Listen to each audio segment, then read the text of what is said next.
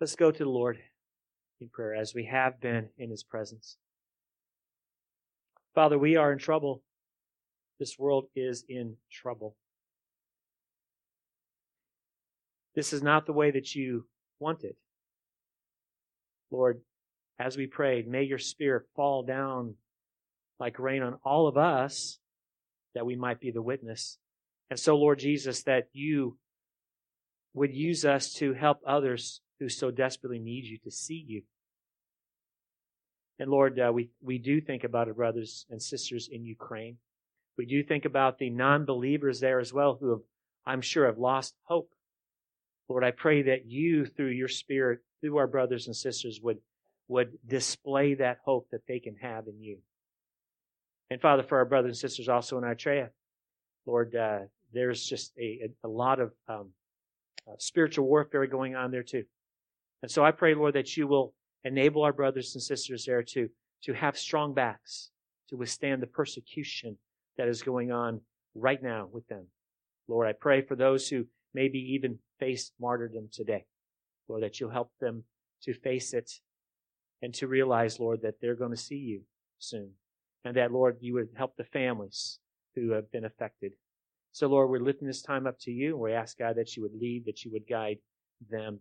And now, Lord, we pray as we turn our attention to your word. Lord, this is your Torah. This is your teaching about how we are to live. Thank you, Lord, for it. I pray that you open up our hearts, minds, that we may know you better, that we may know ourselves better, and that we may know how to interact in your world. In Jesus' name. Amen. So I have a question this morning as we begin.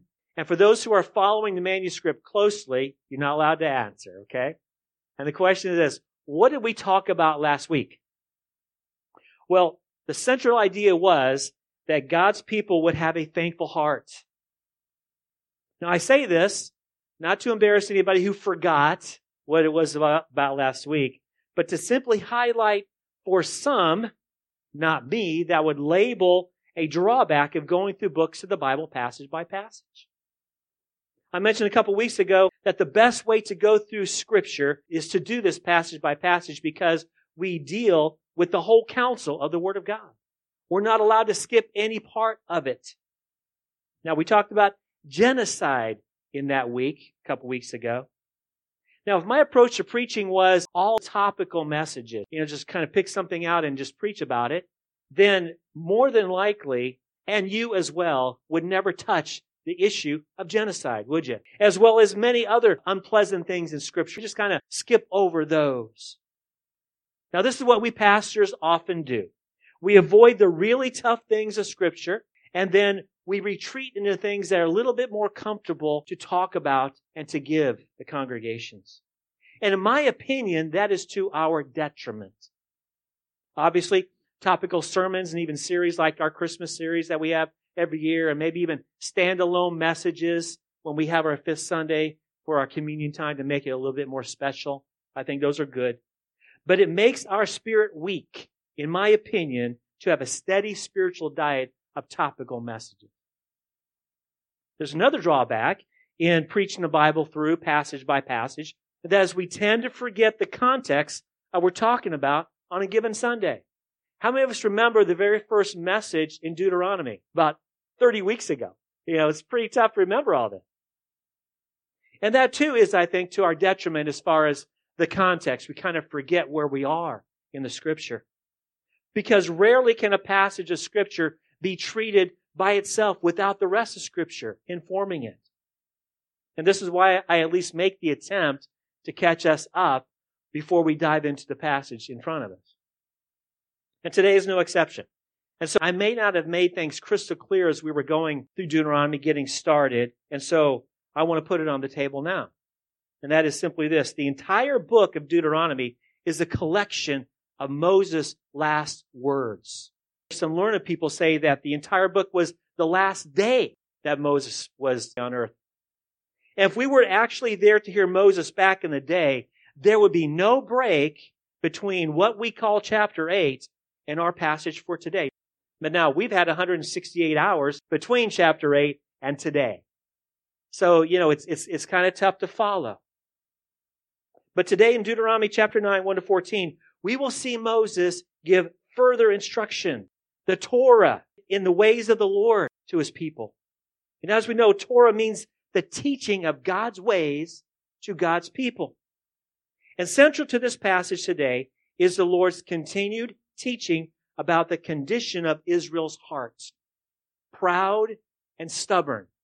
Can anybody resonate with this? Remember in chapter 8, Moses declared that the Lord humbled them and he was training them to know that he was all that they needed. And after Moses reminded the people of the blessings of Yahweh and then the promise of many more blessings, he pressed upon them this grave warning. Don't go after other gods, because if you worship them and go after them, I will expel you from my land, because my land that I'm giving you is still my sacred space. And so again, in our passage for today, the Lord through Moses has one thing on his mind to teach the people. And I say the number one with emphasis. There's a reason for that. The message is, don't be stubborn against the ways of the Lord. And we will see how the Lord uses two things in this passage as well, demonstrating a profound lesson of grace and mercy. And of all things, this lesson that I'm going to be sharing is wrapped up in the 2 tablets of stone that the Lord gave Moses, upon which he wrote the summary statement of the Torah. And we call that the 10 Commandments. And we will even see how the number 3 comes into play here, in that how the Lord overwhelms the obstacles Israel had raised in the past as reasons, or even more accurately as excuses as to why Israel could not go into the promised land 4 decades earlier. And so the title for my message is pretty clumsy, but it's the only thing I can think of, and you're stuck with it, all right? And the message is titled, By the Numbers, 3, 1, 2. So again, in our passage, Deuteronomy 9, 1 to 14, so if you don't have your Bibles out, please open them up. We will see the number 3 in verses 1 to 3 in this passage, as Moses, again, deals with what Israel considers obstacles to prevent them from taking the land. In verses 4 to 7, Moses will expose Israel to their stubbornness, along with the pride accompanying this sin. Again, the number one issue in these verses. And in verses 8 to 14, we will see how the 2 tablets of stone serve as incredible object lessons of grace and mercy toward his people.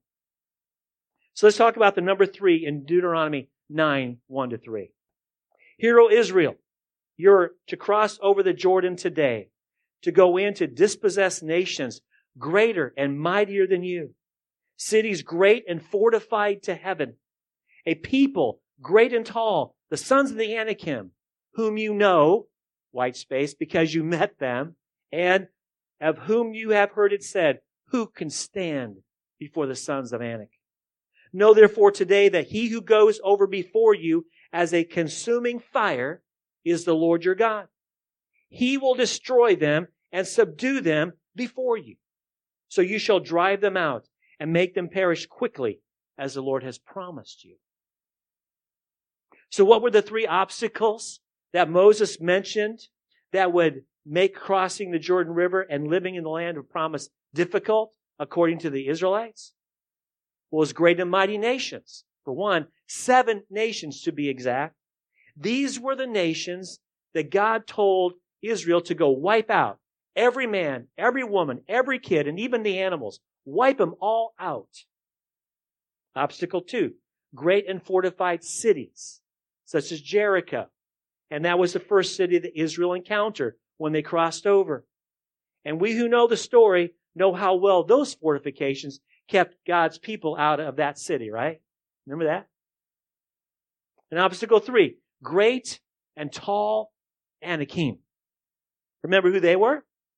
According to the worldview back then, alluded to in Genesis 6, the Anakim were evil personified.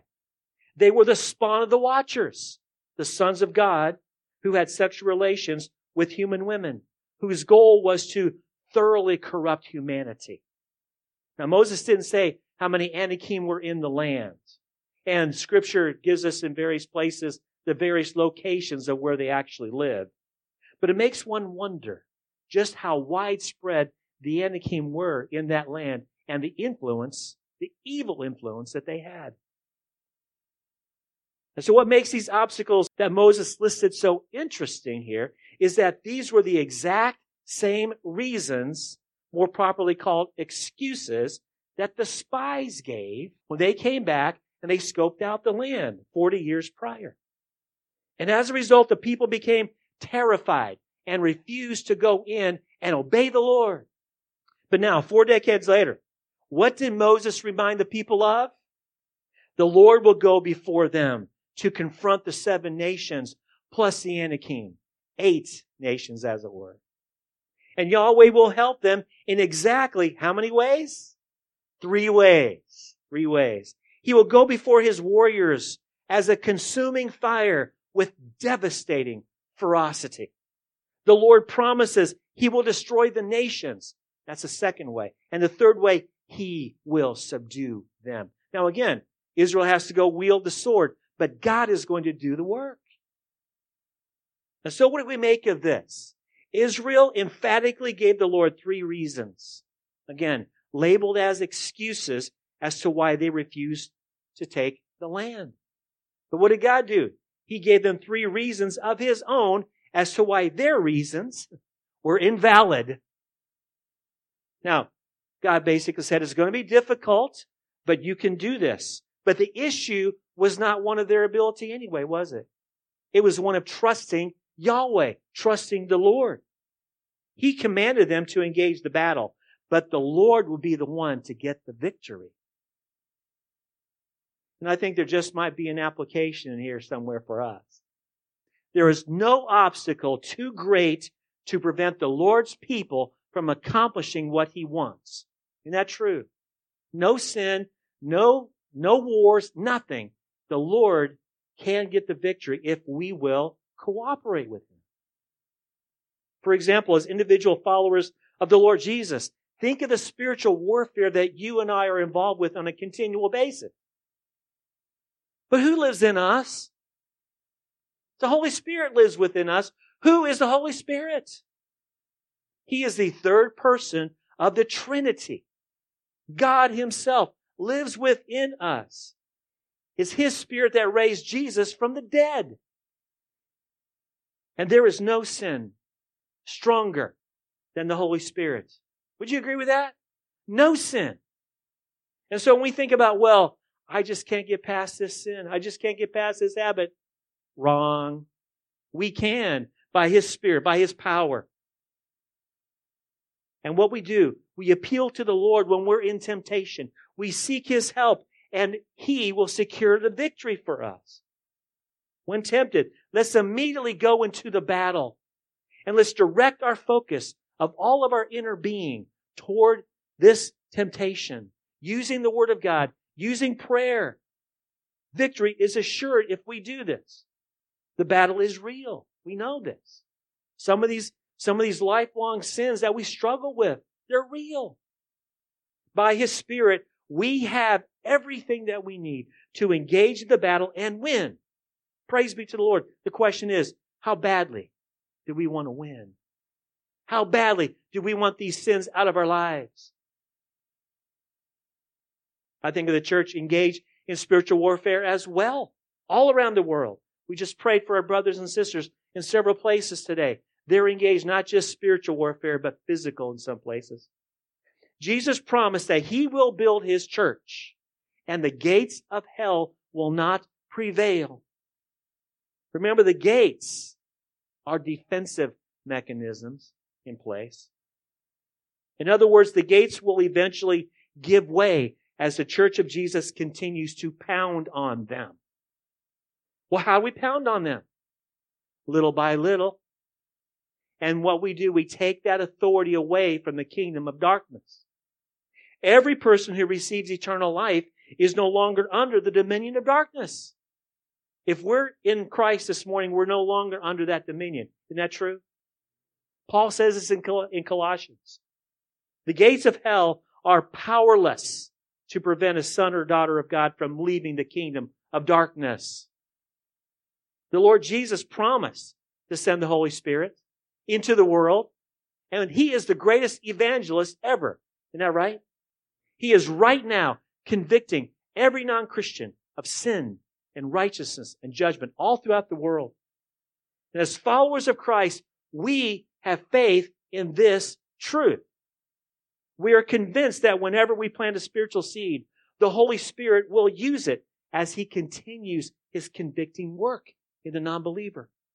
In other words, nothing is ever wasted. When we are engaged with a non-believer, nothing is ever wasted.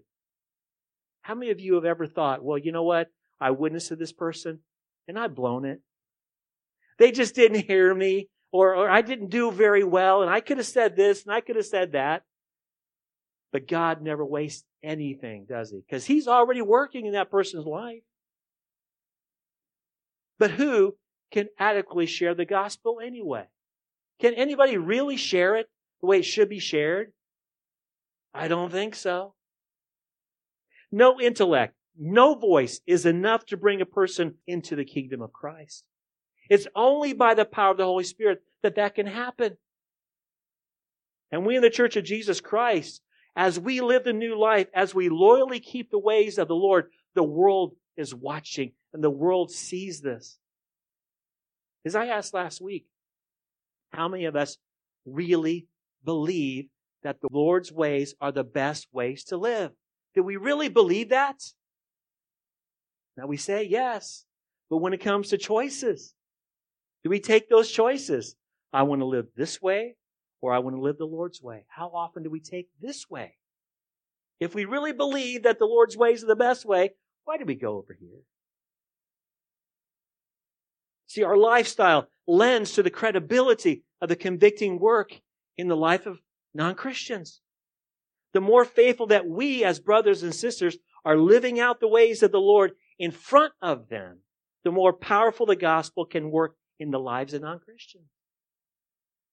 We give the gospel as the Lord gives opportunity. And when a person comes from the kingdom of darkness into the kingdom of light, the gates of hell have no more authority over that person. So in a sense, we are beating the gates of hell from the inside. See, it's not a frontal assault on the gates of hell. Not a frontal assault at all. Because a frontal assault often means that we're up to our armpits trying to change the culture. That's not why we're here. We are here to make disciples. That's the only job Jesus gave us to do. Amen? Now, it's a monumental task to bring people, precious souls from the kingdom of darkness into the kingdom of light. The stakes are so much higher than culture change. But as Israel pointed out the three obstacles to Yahweh, He promised to take on those obstacles.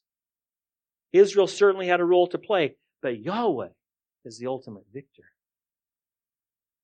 Now let's turn our attention to what amounts to Numbers 3 and 1 in verses 4 to 6. So, 4 to 6.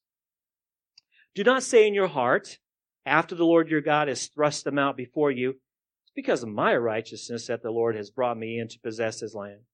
Whereas it is because of the wickedness of these nations that the Lord is driving them out before you. Not because of your righteousness or the uprightness of your heart are you going in to possess the land, but because of the wickedness of these nations the Lord your God is driving them out from before you, and that He may confirm the word that the Lord swore to your fathers, to Abraham, Isaac, and Jacob. Know therefore that the Lord your God is not giving you this good land to possess because of your righteousness. Kind of get the drift here. For you are a stubborn people. Did you catch the number 3 in this? In a phrase, not your righteousness. It sort of goes along with the territory, doesn't it? See, in chapter 8, Moses said that Yahweh dealt with Israel and their proud heart. So the temptation would be, wouldn't it, that when the warriors of Israel would gain the victory, they would say, hey, I'm okay. I'm better than them. I'm more righteous than them. That's why I defeated my enemy. And I believe that is called a little moral superiority. After all, it was Yahweh, though, the only true God, possessing absolute purity, who sent Israel on his errand to have them eradicate the wickedness in his sacred space. It was Yahweh that set his affection upon Israel, his people. They're pretty privileged. And later on in Deuteronomy, we will actually read that the Lord was going to raise Israel above all the nations, if they would faithfully follow him. Now that sure could feed into Israel's pride, couldn't it? Or how about your pride or my pride? But Moses quickly burst their bubble. It's not your righteousness that you're going to win, but it's because of the wickedness. You're not so good, but they are really bad, in other words. That's why I'm sending you to displace these people. Moses is telling the people, don't think you're all that.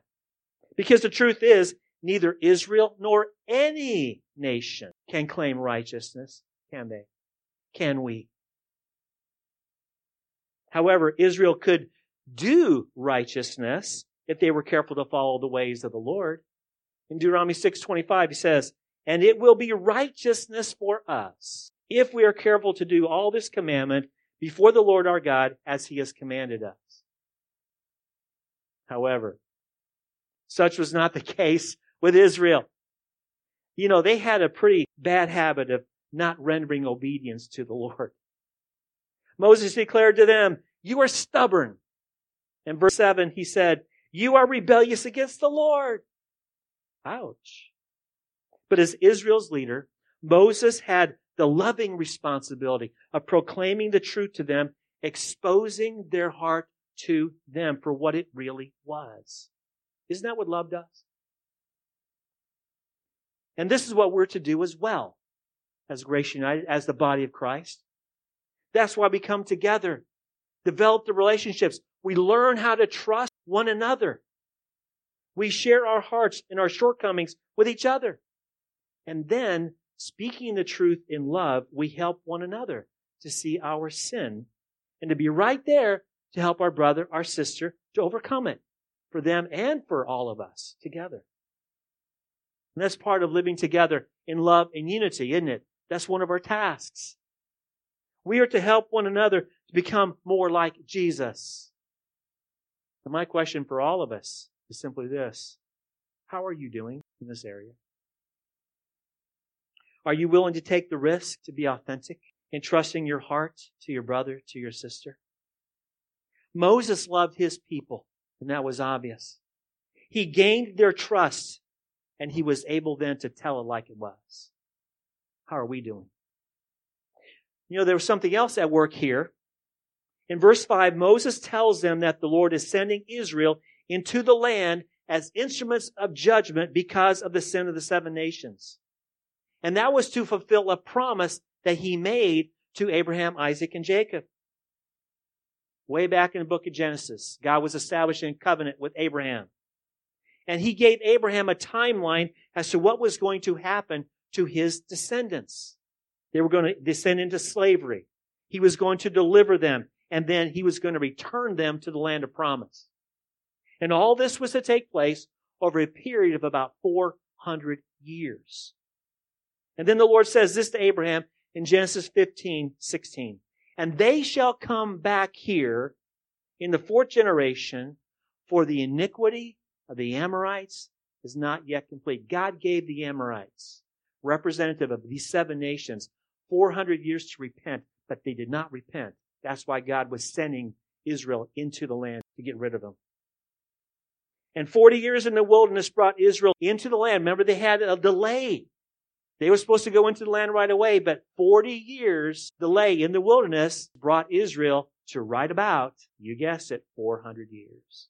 Perfect timing. Now, God knew what was going to happen, didn't he? And so far we've seen numbers 1 and 3. Now let's look at number 2, found in verses 8 to 14. Even at Horeb, you provoked the Lord to wrath, and the Lord was so angry with you that he was ready to destroy you. When I went up on the mountain to receive the tablets of stone, the tablets of the covenant that the Lord made with you, I remained on the mountain 40 days and 40 nights. I neither ate bread nor drank water.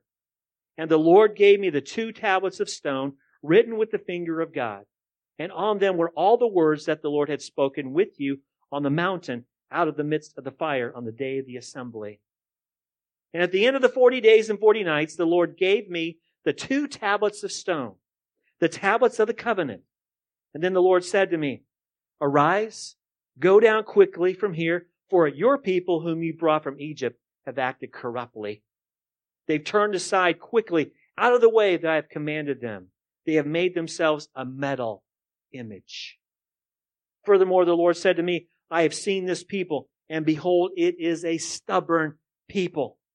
Let me alone, he said to Moses, that I may destroy them and blot out their name from under heaven, and I will make of you a nation mightier and greater than they.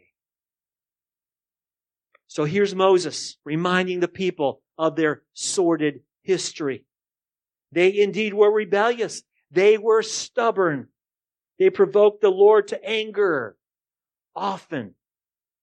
And nowhere was that more evident than when they were at Mount Sinai, also called Mount Horeb. Moses reminds them that the Lord wanted to destroy them. In Exodus 32, the scripture tells us that Moses prayed for the people and the Lord relented. Another word for changed his mind. Isn't that amazing? What powerful things that prayer can do.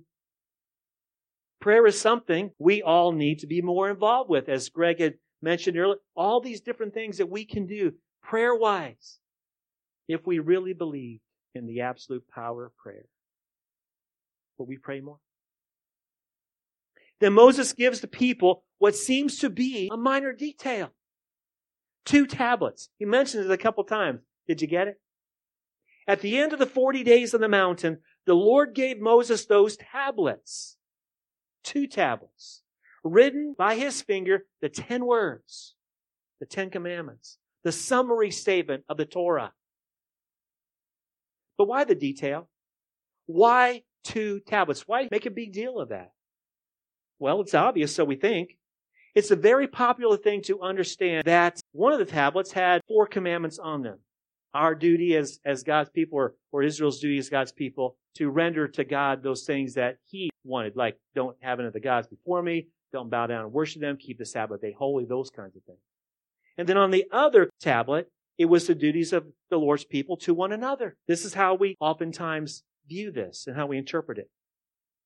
However, there's far more than meets the eye here. What I just share with you is I'm convinced that that's an incorrect view of these tablets, these 2 tablets. For Yahweh wrote the entire 10 commandments on one tablet and the entire 10 commandments on the other tablet. And there's a reason for that. 2 reasons, as a matter of fact. First, it's the amount of writing on them.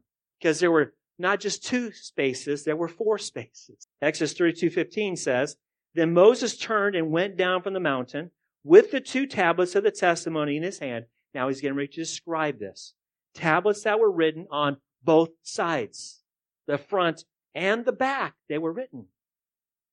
And second, I haven't mentioned this in a while, but what is going on here in the entire book of Deuteronomy is that Deuteronomy is being laid out in what's called a suzerain vassal treaty format. Now, we know what a suzerain is. It's the overwhelming, powerful king who wants to have a covenant relationship with his vassals, his vastly inferior conquered people. It was a suzerain who created the treaty. It was this kind of treaty that was very common back in Moses' day. Everybody did that when they were making treaties. And it was this treaty that the book of Deuteronomy is patterned after. Now, an important part of the treaty was the paperwork, if you will. Okay? For every one of these treaties, there were 2 copies that were written. One for the suzerain and one for the vassals. So that both parties can understand what they were getting themselves into. Now, with this in mind, let's see what's really going on here. Moses was on the mountain with the Lord 40 days, 40 nights.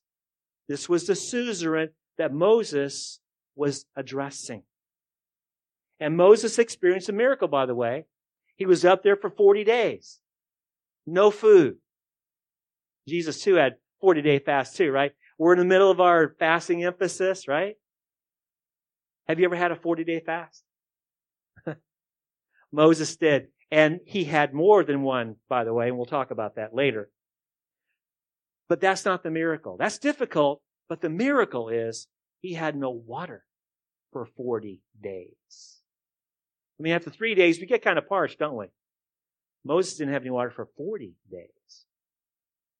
But while on the mountain, the Lord gave Moses all kinds of details about the Torah, and especially about how to construct the tabernacle and all the furniture. And the last thing the Lord did to close out their time together was that he, as a suzerain, was writing with his finger 2 tablets, 2 copies of the summary statement of the Torah, the 10 Commandments. Now then, what do you suppose was happening at the exact moment the Lord was drawing up this treaty? What was happening at the foot of the mountain? God's people were at the foot of Mount Sinai, and they were busy doing stuff. They were busy committing sexual sin. They were busy committing spiritual adultery by worshiping a golden calf. And they said, "These are your gods which brought you out of Egypt." Let that sink in. Yahweh was writing the summary statement, the covenant, and the people were already breaking at that exact moment. The sinful party was going on right at the time this was happening.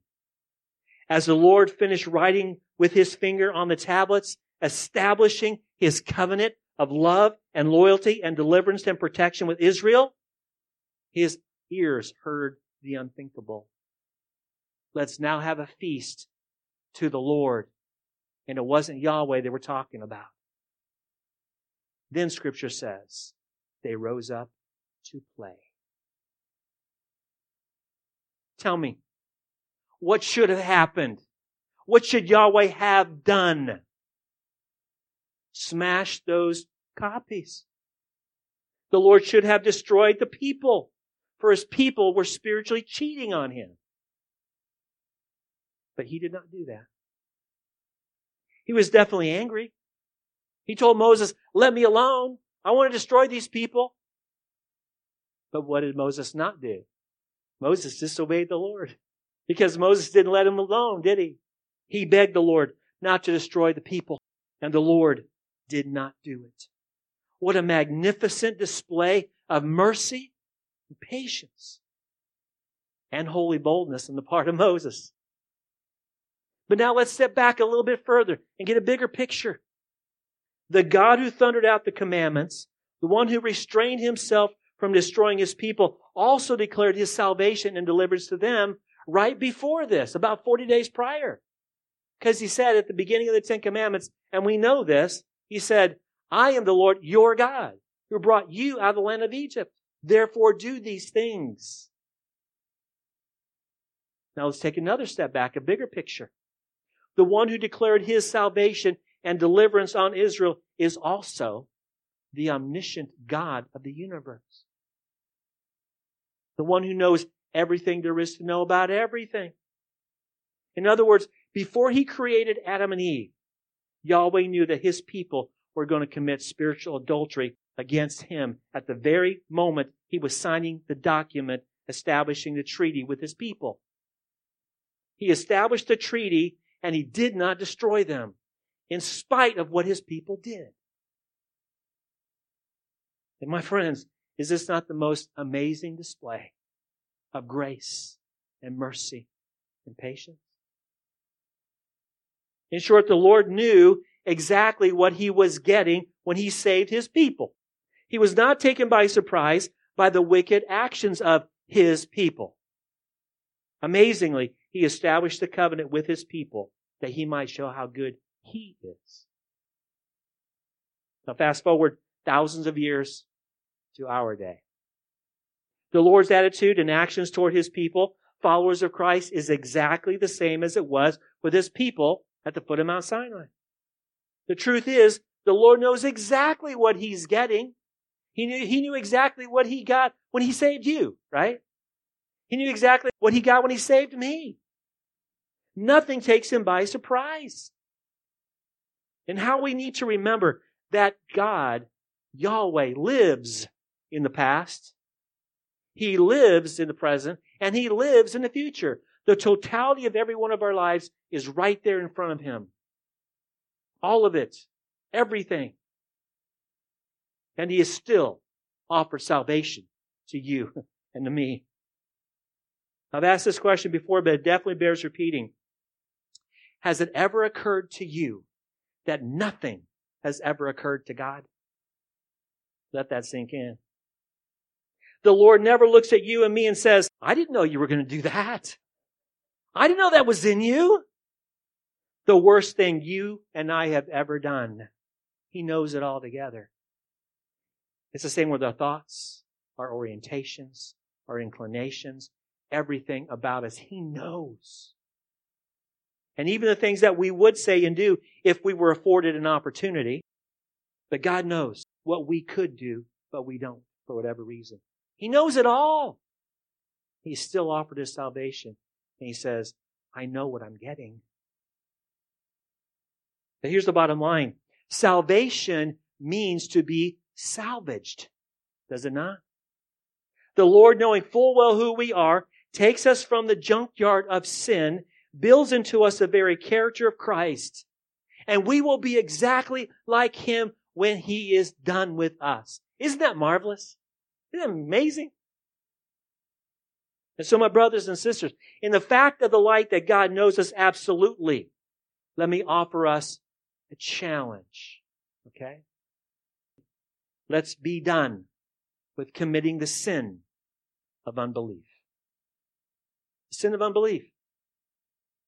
How many of us are guilty of the sin of unbelief? It's my conviction that we are more guilty of the sin of unbelief than we could possibly know. You might be thinking, how can that be? How can that be, Pastor? You don't know me completely. But I do know by what many people have said throughout the years. Many Christians, very sincere, ask things like this. Unbelief is expressed this way. We're talking about truly saved people now. Lord, how can you forgive me for after everything I've done? See, we are all capable of the worst things that human beings can do, can't we? None of us are beyond XYZ. None of us. Human nature knows no bounds.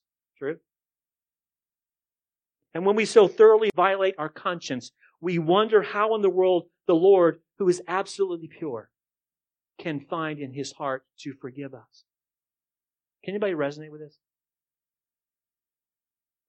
Here's another way we express the sin of unbelief. And I'm emphasizing the word sin. Lord, how can you forgive me again for my sin? All these things I've done, I do it over and over again. How can you forgive me again for this? Well, here's the glorious, liberating truth of the matter. God is not a God of the second chance. He's a God of as many chances as it takes. And why? Why is He that way? Precisely and only because of the blood of Jesus, who shed His blood on our behalf. God does not forgive us because He's nice, but because He's just, and He's the justifier of those who have faith in Jesus. Jesus went to the cross, and when He went to the cross, all of our sin was placed upon Him. Isn't that right? Do we believe this?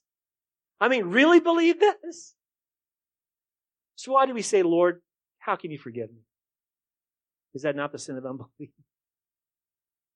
What did God do with His people as they were having a fit for themselves on the foot of the mountain? Finishing up writing the treaty, expressing His love and affection for them.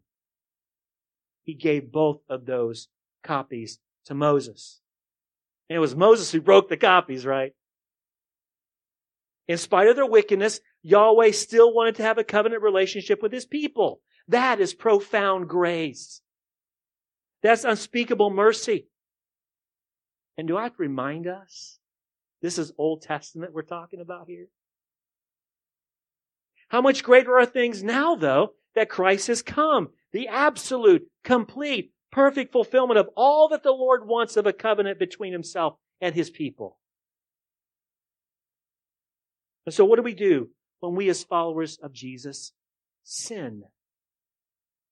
We go to God in prayer, taking along the promise of 1 John 1:9. I call that the Christian's bar of soap. 1 John 1:9. Recite it with me.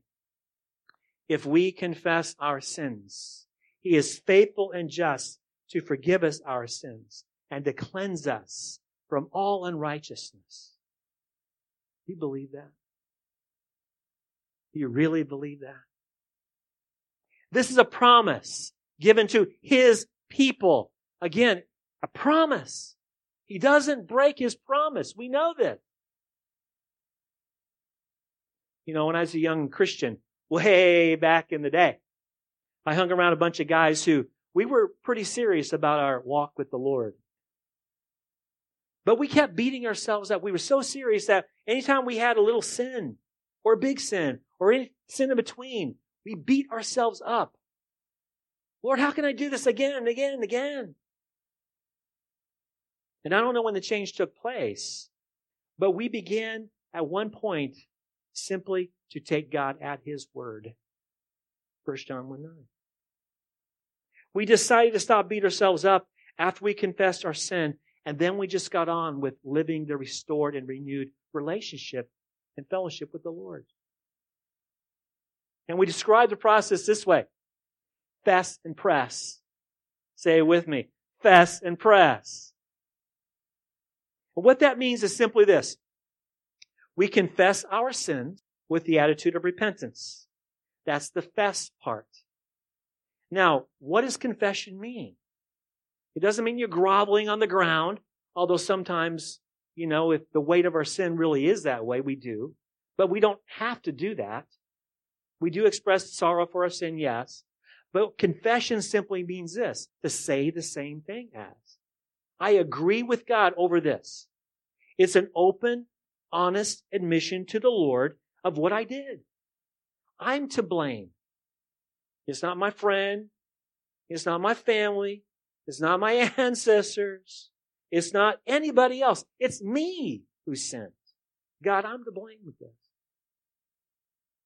And then when I confess in the proper way, basically it's like this. I confess it with the attitude that says, Lord, at this moment right now, because I don't know what's happening in 5 minutes, but at this moment right now, I endeavor to never do this again. That's the attitude. And when I confess in the proper way, then the Lord does his work and cleanses me from how much unrighteousness? All. And with a renewed fellowship in the Lord, then I press on. I forget what lies behind. Of even what I had just done, I forget it. Why? Because God's forgotten it already, hasn't he? Doesn't mean that God's got amnesia. It just means he doesn't treat me as if I have sinned there. And then I'm grateful for yet another episode of his forgiveness and cleansing in my life. And I press on with a renewed fellowship with him. Now it's a simple matter of taking God at his word and trusting in his unbreakable promise. Now, of course, the key to all this, again, is to believe that 1 John 1:9 is as true as John 3:16. My brothers and sisters, every time we sin, we have an opportunity to quickly get that sin out of the way so that we can press on and have a renewed fellowship with our Lord, regardless of how we feel. I think sometimes what we do, we go before the Lord only after we've beaten ourselves up sufficiently. I've got to punish myself for my sin. But who took my punishment? And when I start beating myself up over my sin, what am I saying? It's not enough. He doesn't require us to beat ourselves up. But he does invite us to have him clean us up. And so my question for all of us is this. Will you take up the challenge? The fess and press challenge? The next time you sin, confess it with the attitude of repentance, and then forget it and press on to a renewed fellowship with the Lord. And you might be thinking, Pastor, you don't understand. I've got all these things that I'm dealing with and I sin all the time. What if I sin 5 minutes after I've just confessed? And what if I sin the same sin 5 minutes after I just confessed? What do you do with that? Well, the answer is found in the truth of 1 John 1:9. He is faithful. He's faithful, isn't he? And He's just. His promise has not changed between the 5 minutes between times I've sinned, right? Has His promise changed? Absolutely not. And so what do? I think I heard Donna say, we go to Him again, the same way as we did 5 minutes ago. Don't believe the lie that the Lord will ever tire of you confessing the same sin over and over again. Don't believe the lie. Just like with Israel, Yahweh knew what He was getting when He saved you. None of your sins or my sins ever have or ever will take Him by surprise. So stop beating yourself up. When you sin, confess and press on. Now, there's so much more we could say regarding this amazing passage. But in the words of one of my heroes, Abe Hamilton, the clock is so disrespectful. So we had to leave things right there, and we're going to pick it up next week with the rest of the story of Moses he was telling about the golden calf. So we're going to finish that next week. But the bottom line is simply this. Yahweh continues to show His people infinite love and mercy and grace. And once again, the Lord does not change. He's the same yesterday and today and forever. His way, His heart, His attitude toward those who are true Christians is exactly the same as He had toward Israel. And even better now, right? Because the Torah of God is written where? On our hearts. Our sins are completely forgiven. Aren't they? Now and forever. And the Holy Spirit is alive and well in us, empowering us to do His will. The Israelites did not have that. But we do. It's been said that Paul's letter to the Romans is the greatest writing in the New Testament. It's also been said that the greatest chapter in Romans is chapter 8. And so what I want to do is I want to finish out this so we can be encouraged and comforted with these wonderful, inspired words from arguably the greatest Christian who ever lived. Romans 8:31-39. What then shall we say to these things? If God is for us, who can be against us? He who did not spare His own Son, but gave Him up for us all, how will He not also with Him graciously give us all things? Who shall bring any charge to God's elect?